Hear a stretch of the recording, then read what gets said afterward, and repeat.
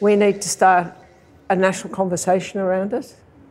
I think we need to be involving our conversation with our wider region, sharing experience and knowledge, and doing it when we're not in a crisis. G'day everyone and welcome to 100 Climate Conversations. I'm Benjamin Law.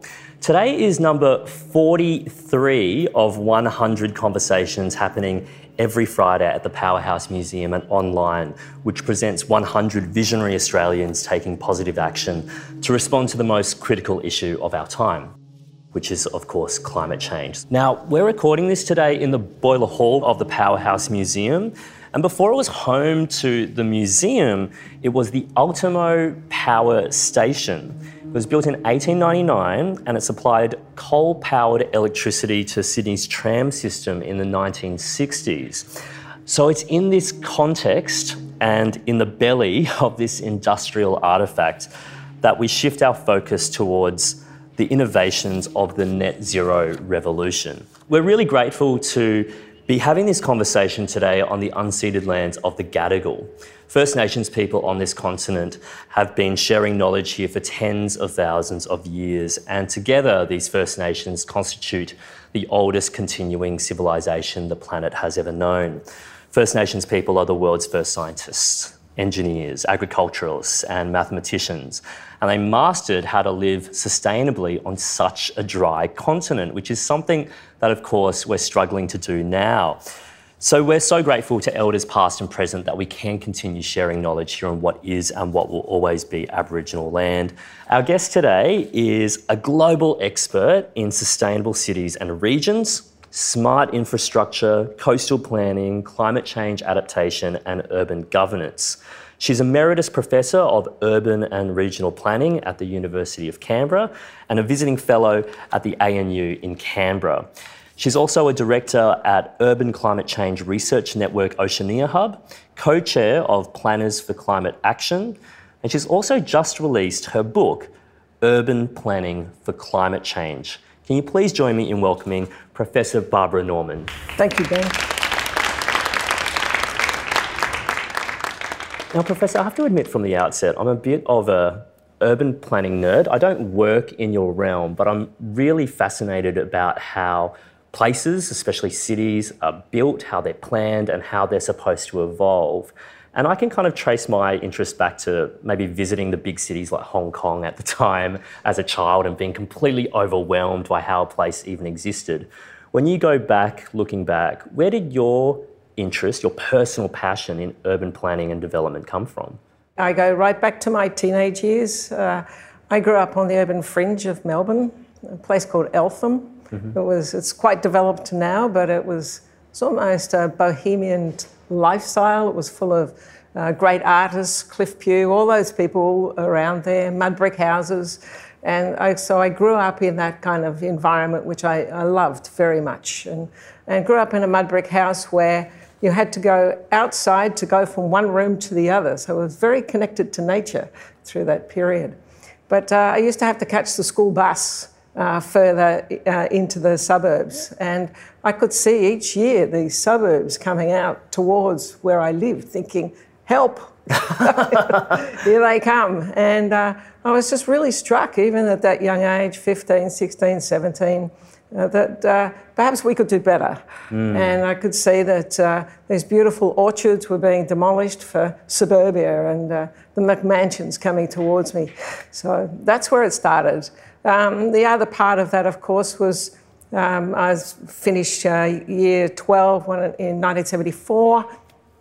Whitlam had come in. Whitlam and sort of big planning, spatial planning. Tom Uren is then the federal minister for the Department of Urban and Regional Development. And so it was very much in vogue. It was a kind of a national priority around planning, which might seem a bit strange today, but that's the way it was. And so when it came to the end of year 12, I had to choose something at university. And I flicked through the book and I saw planning. That's what I want to do. And so I went and did a Bachelor of Urban and Regional Planning at Melbourne at the time. So after you graduate, your first job, correct me if I'm wrong, is working in the Upper Yarra Valley and Yes. the Dandenong Regional Authority, where you're on the ground and you're doing field work with people on the ground, with farmers, Yes. with landowners. I imagine there's a lot of competing kind of Sure. desires and different stakeholders Yeah. that you need to manage. I mean, this is a situation in which so many people find themselves when dealing within the realm of climate change. What were the competing kind of needs of these people? Well, definitely at that stage, it was about the expanding urban fringe of Melbourne into the Yarra Valley. And it might be hard to believe it today, but there wasn't the thriving wine industry that there is today. There was years ago, and then they had this virus that went through and wiped it out, in fact. But it's like 100 years ago. But the expanding pressure from developers to expand the urban fringe, political pressure to do that. And so we developed a regional plan, and I still think it was one of the best regional plans that has been developed. And this is just not me, it stood the test of time, and I'll explain very quickly why.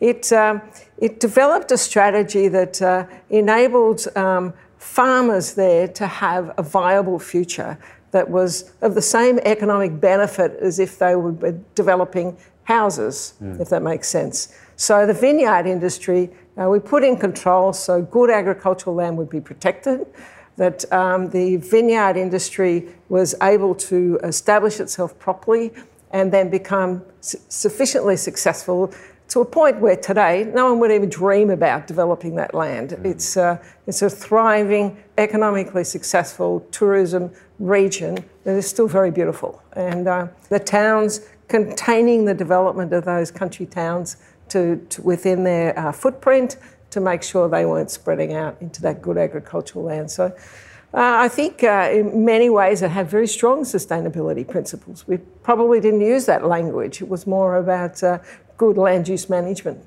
I've loved hearing about your work with agriculture, with farming land in the country. Let's completely flip that, because then later on you're working really in the urban centre of things, right? So early in your career you actually helped really build the Melbourne that we recognise today, transforming the inner city from industrial railway yards. And I think there's a good opportunity to discuss what good planning can do in terms of revitalising communities, revitalising the use of land. Lead us through that process of creating what we now know is Melbourne CBD, and how urban planning, when it's done well, can create something completely new.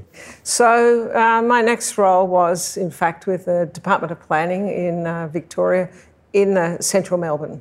And in fact, I was the first South Bank officer.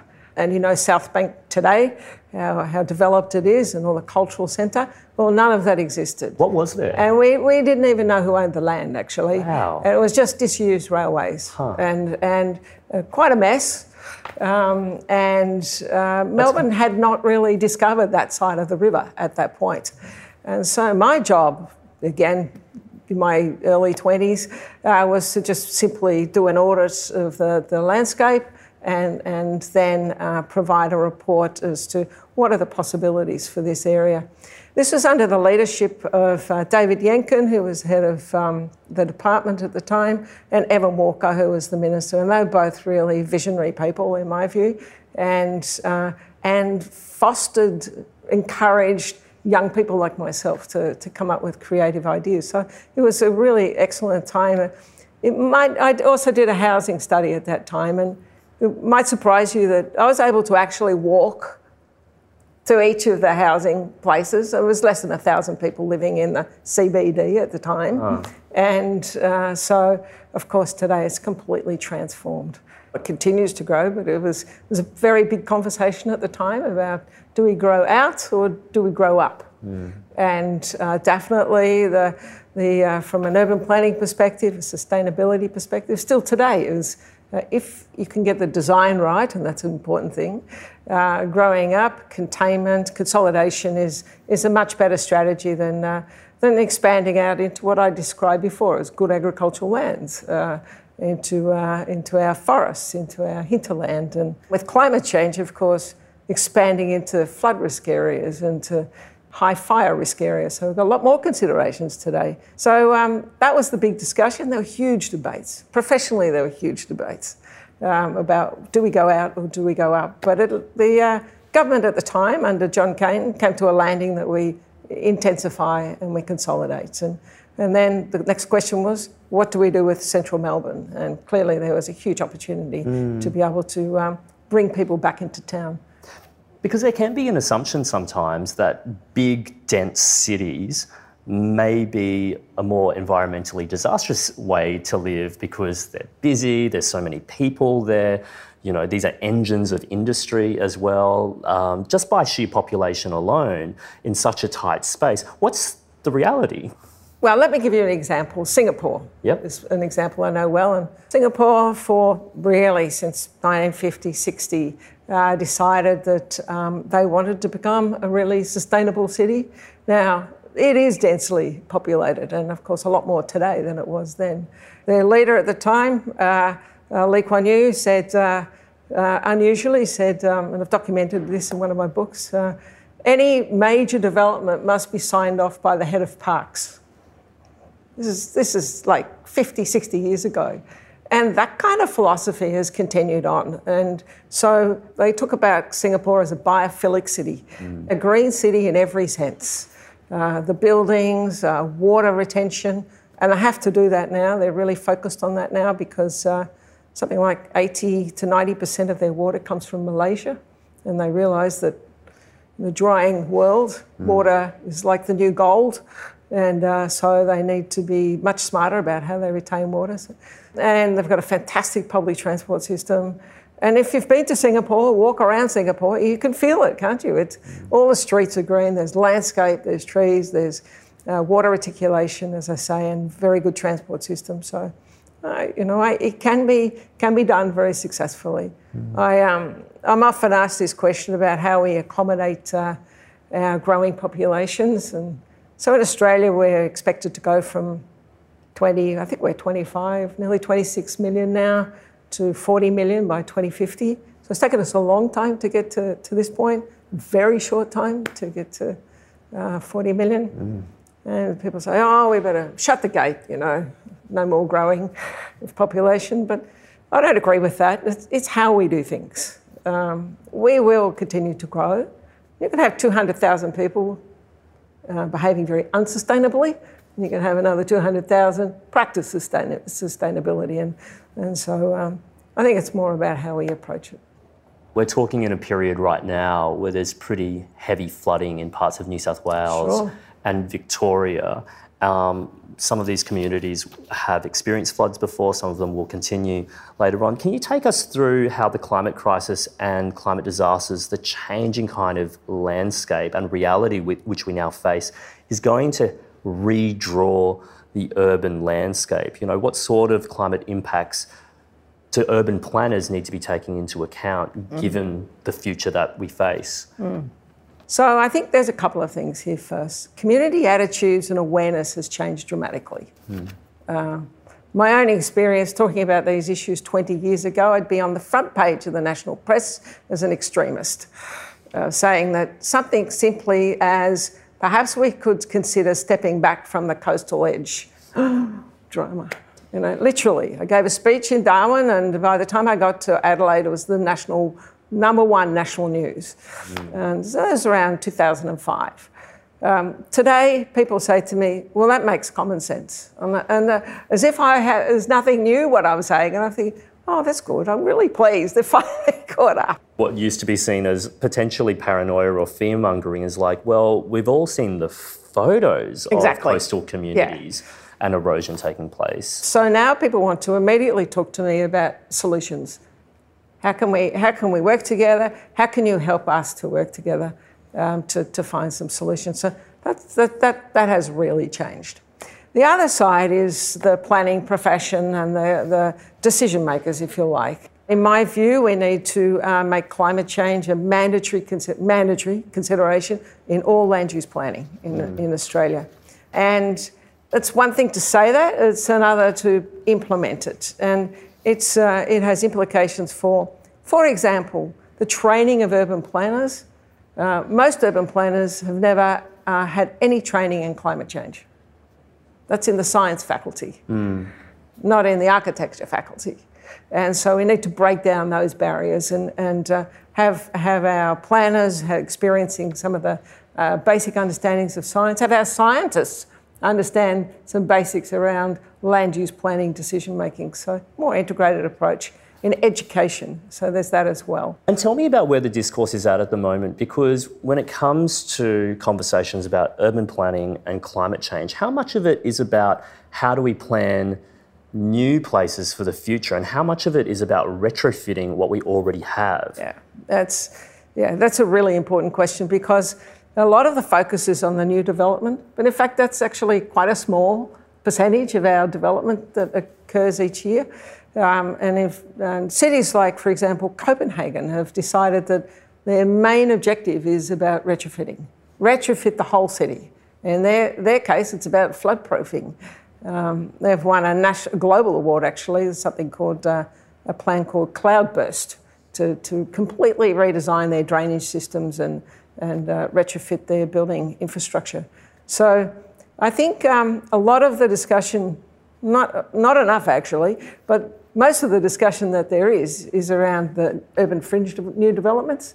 How do we build a net zero carbon house, for example, or an office building, but not about how do we provide examples to everyone who is living in the suburbs, for example. A boring suburban house, how do we retrofit that to be net zero carbon and adapted to the impacts of climate change? We need to achieve both objectives at once. What does that actually look like? Okay. Well, I'm not an architect, so I might not get into that detail. I mean, I can give you some advice. Well, maybe looking at the towns but looking themselves, at the town itself, implementing what we call water-sensitive urban design. So instead of the drains, the concrete channels that you still see in cities, that we have natural watercourses with wetlands that are created that have very smart drainage underneath it, but not only make the city more beautiful, but retain water naturally within those environments. In really concrete landscapes like Los Angeles, they're punching holes in the concrete all the way through now, putting in pocket parks, just to bring that ability to retain water naturally within the environment, so it's not flowing through fast.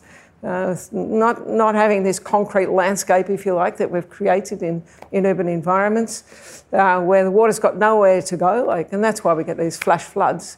And Los Angeles, they're actually going to try and restore the river there. Well, that would be a huge achievement there if you've ever seen it. So taking our water-sensitive urban design, taking our catchment management approach, so looking beyond the urban environment and how we can retain water in the forests and ecosystems before it comes into the city, taking that more holistic perspective.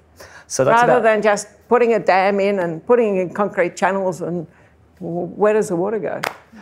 So that's about retrofitting the places that already exist, which is where the majority of us live and will continue to live. You say that new developments and new planning will be a smaller slice of the pie, but at the same time, it's interesting to talk about. Of course. When we're talking about building a place, a community from the ground up, here in Australia, given all of the realities we face, what does better urban planning look like for the future? Well, of course, we have a very diverse landscape in this country, so I could say we can't have one solution, but I can give you some basic principles. I think in terms of climate change, we need to get much better at mapping the risks. It might sound really basic, but in this country we haven't done it properly yet. And identifying what the impacts will be, embedding the latest climate science from the IPCC scenarios. What if there's 0.5 metre sea level rise? What if there's 1? What if there's 1.5? What if there's 2? So what are the implications for where we place development and how we build in the future? Same with the fire risks. Some places will be too hot to live. Mildura is already hot, for example, will be very hot. So mapping the risks is the first thing. The second thing is we need to involve the community much more in the conversation. A lot of communities now are because of recent events, quite fearful about the future, and quite legitimately so. And so the Biden administration just in September announced as part of their big package a national climate portal. And that might sound, it's grand, but have a look at it. You can go in and put your suburb in, your locality. It's got the different scenarios for the IPCC. It's got a whole lot of data already there. So it's a national portal, but it's very localised. I'd like to see that happen in this country. So in terms of planning new towns, involving communities, we have much better data, much better information for communities on climate for them to be able to use. And then, of course, involving our First Nations people, Indigenous communities in planning, I think is really, really fundamental. I was National President of the Planning Institute of Australia, and I've always been really concerned about how few First Nations people we have in the profession.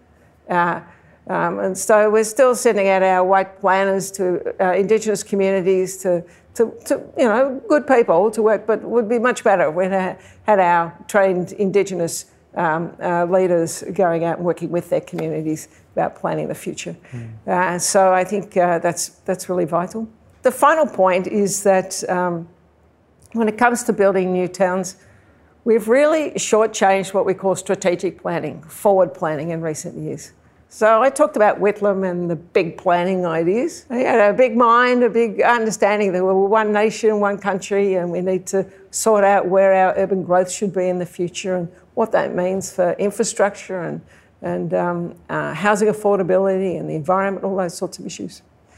A lot of that was lost, in my view, during the 90s and what we call the noughties.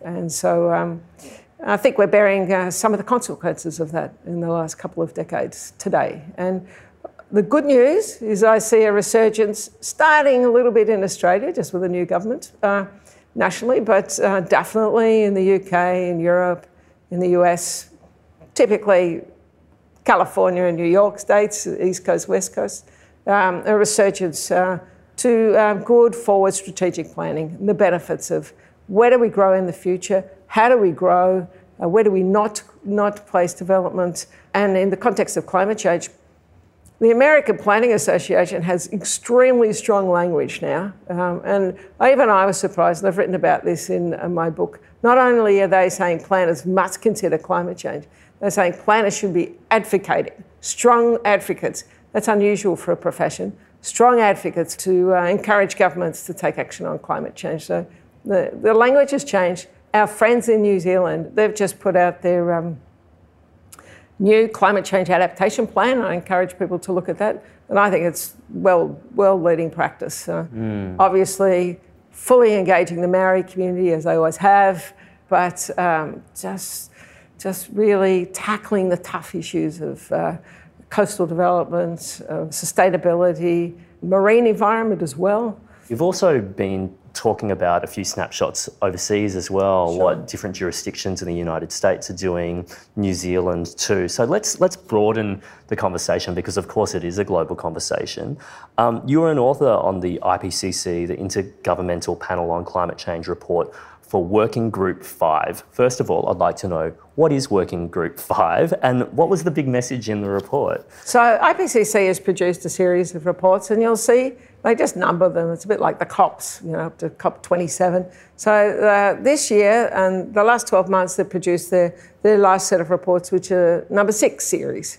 So the number 5 series came out in 2013-14, and so I was a contributing author to that, and I've been a reviewer of this one, the Series 6. Series 5 really was focused on confirming the science around climate change at that point. As it's hard to remember, but it was still extremely controversial at the time. And scientists, because they're scientists, would say things like, we're 99.9% sure, but we're not quite sure about the last 0.11, whatever. And people would say, there you go. Yeah. You don't know. Whereas with economists, they say 60 or 70%, and we all go and invest. So they get a very hard time. The beauty of the last one, this most recent one, IPC6, is that the urban agenda has come through very strongly. The planning agenda has come. I've never seen the language being used around planning. Seeing in these reports, simply COP26, which was last year, in the Glasgow communique that came out, it specifically mentioned planning. It's only 6 pages long, and it talks about climate adaptation and planning at all levels of government, national, regional and local. Yeah. You talk about your book that's just about to be launched in Canberra very, very soon. And we've already covered some of the principles that you outline in the book. So you talk about the need to map out a climate risk assessment and overlay that with current and future development. What needs to happen next? I mean, what does it actually look like to map out climate risk? And is that something that any of the states have done so far at all? They have to more or less a degree, and it tends to be around specific issues, like they might have mapped the coastal edge. And I gave a talk to the Sydney Coastal Councils yesterday, in fact.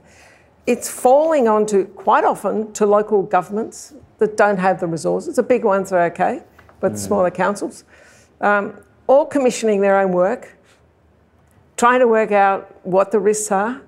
And this is crazy, really. Some of this is a consequence of the cuts to CSIRO and Bureau of Meteorology, the funding cuts over the last 10 years. And I seriously hope that will be restored soon because they have the capacity to do fantastic work in partnership with these local councils, and they have very much in the past. We've had something like 25 national reports and inquiries into coastal management in Australia. This is an example. All of which have called for a national coastal strategy, and all of whom have asked for a national coastal strategy to help local governments deal with these issues. I think mapping the risk sounds straightforward, but we need to reinvest back in our national science organisations on the one hand, but also have a funding stream to local governments around adaptation. And I'm arguing this strongly right now. A national climate change adaptation program for local government to be able to invest in the strategic planning I'm talking about, to be able to bring in some of the scientists that they need to look at local conditions. Downscaling, and the scientists will say this to you, downscaling national science to local has its risks. It can only come down so far, if you like. It can give you a picture of what might be happening in your local area, but it needs to be informed by local data as well and local experience. Even just local people saying, well, you might tell me that, but I know, because I've been living here for 50 years, that doesn't happen here. So I think it's both. So when we talk about risk, when we talk about adaptation, those words imply things that are on the horizon, things that are on the future that we need to actually help with now.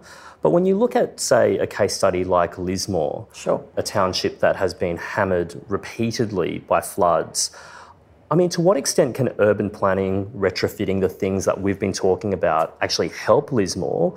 Or is it at the stage where we need to start talking about concepts like climate resettlement? So I've dedicated a specific chapter in my new book on climate-induced resettlement.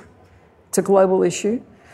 In doing my research around the world, I was really taken aback by quite staggering figures that are estimated by the OECD, the World Bank and others of climate refugees, climate-induced resettlement in the not-too-distant future by 2050. Millions.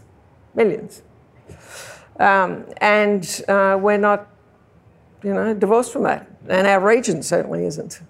Or even Jakarta, for example, is sinking on the one hand, and with climate impacts in the future, inundations. So Indonesian government's just passed the national law saying they have to move Jakarta, which has a population about the same as Australia.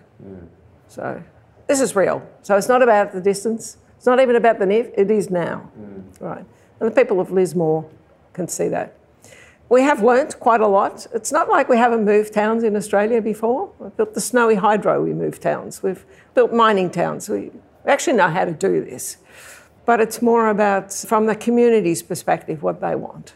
People of Grantham in Queensland, after the floods up there, they decided to move after, I think, a very good consultation process. The Queensland Reconstruction Authority was established at the time, I think it was 2011, and worked with the community. Community elected themselves to move up the hill. And I think about 90% did. And in the recent floods, they were protected. So there's a very recent example of a successful climate-induced resettlement program. Lismore is still going through the shock of the floods, and it will require a similar conversation with them and a dedicated team. It doesn't mean that you have to move a whole town, and this is where it comes down to detail. Some places may be able to stay, some may be able to be adapted, and some realistically will have to go. And I think you can have some principles around that, fairness and equity and possible places to go to. But it does, in this case, it does require support from the national government and state government, but it does require, I think, local solutions. There are other considerations, cultural considerations too. So in the Pacific, for example, deep connection to country, and First Nations people in Australia, Maori people in New Zealand. It's not just about moving from one place to another. It's where their history is, their stories, their ancestry, their belonging, their spiritual connection. It's home. It's home, and it's in some parts of the Pacific, they won't even talk about it, even though they can see it's going to happen. It's like taboo. Because it's too painful. It's too painful. Yes. So I think as we approach these issues, we need to start a national conversation around it. I think we need to be involving our conversation with our wider region, sharing experience and knowledge, and doing it when we're not in a crisis. So that when the inevitable, and I do use that word, inevitable happens, people are ready. They've had that conversation already. And that takes a lot of the fear out of this. I think climate-induced resettlement is possibly one of the biggest social issues of the 21st century.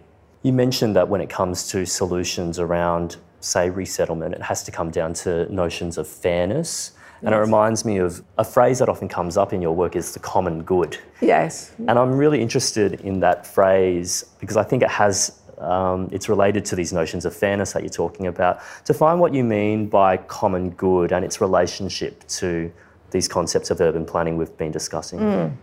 That's always driven my work, actually. Not sure where it's come from. I had a conversation with my mother about this recently. She's nearly 99, fit and able, and still swims in the ocean 3 times a week, and incredible. And my father died when I was about 2. And so my mum, you have a think about this, in the 50s, left with 6 children under 12. Wow. On her own, and the family business to run to bring us up. Extraordinary. And Social Security wasn't necessarily that supportive to single mums at the time. I think a lot of it was driven from that experience. My father was very active on Melbourne City Council and a philanthropist as well.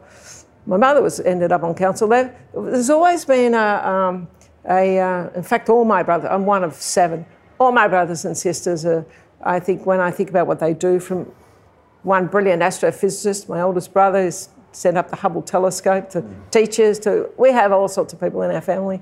If we're not committed to the common good, what are we on about, basically? If we're not committed to leaving this place and this environment and this country in a better place by the time we leave, well, what is the legacy? It's a kind of one of selfishness, but what contribution has that made to a better place? And also, I probably haven't mentioned, I was Housing Commissioner in the ACT. I was Director of Planning and Housing Commissioner somewhere amongst all that. That kind of gave me a much deeper understanding of generational inequality and the need to provide people with the opportunity to break that cycle. So I don't know where it comes from, but it's driven me and it's kept my passion about my work. I'm as passionate about my work in my mid-60s as I was as a teenager, and that makes for a good life. Thank you so much for your time, and could you please join me in thanking our wonderful guest today, Professor Barbara Norman.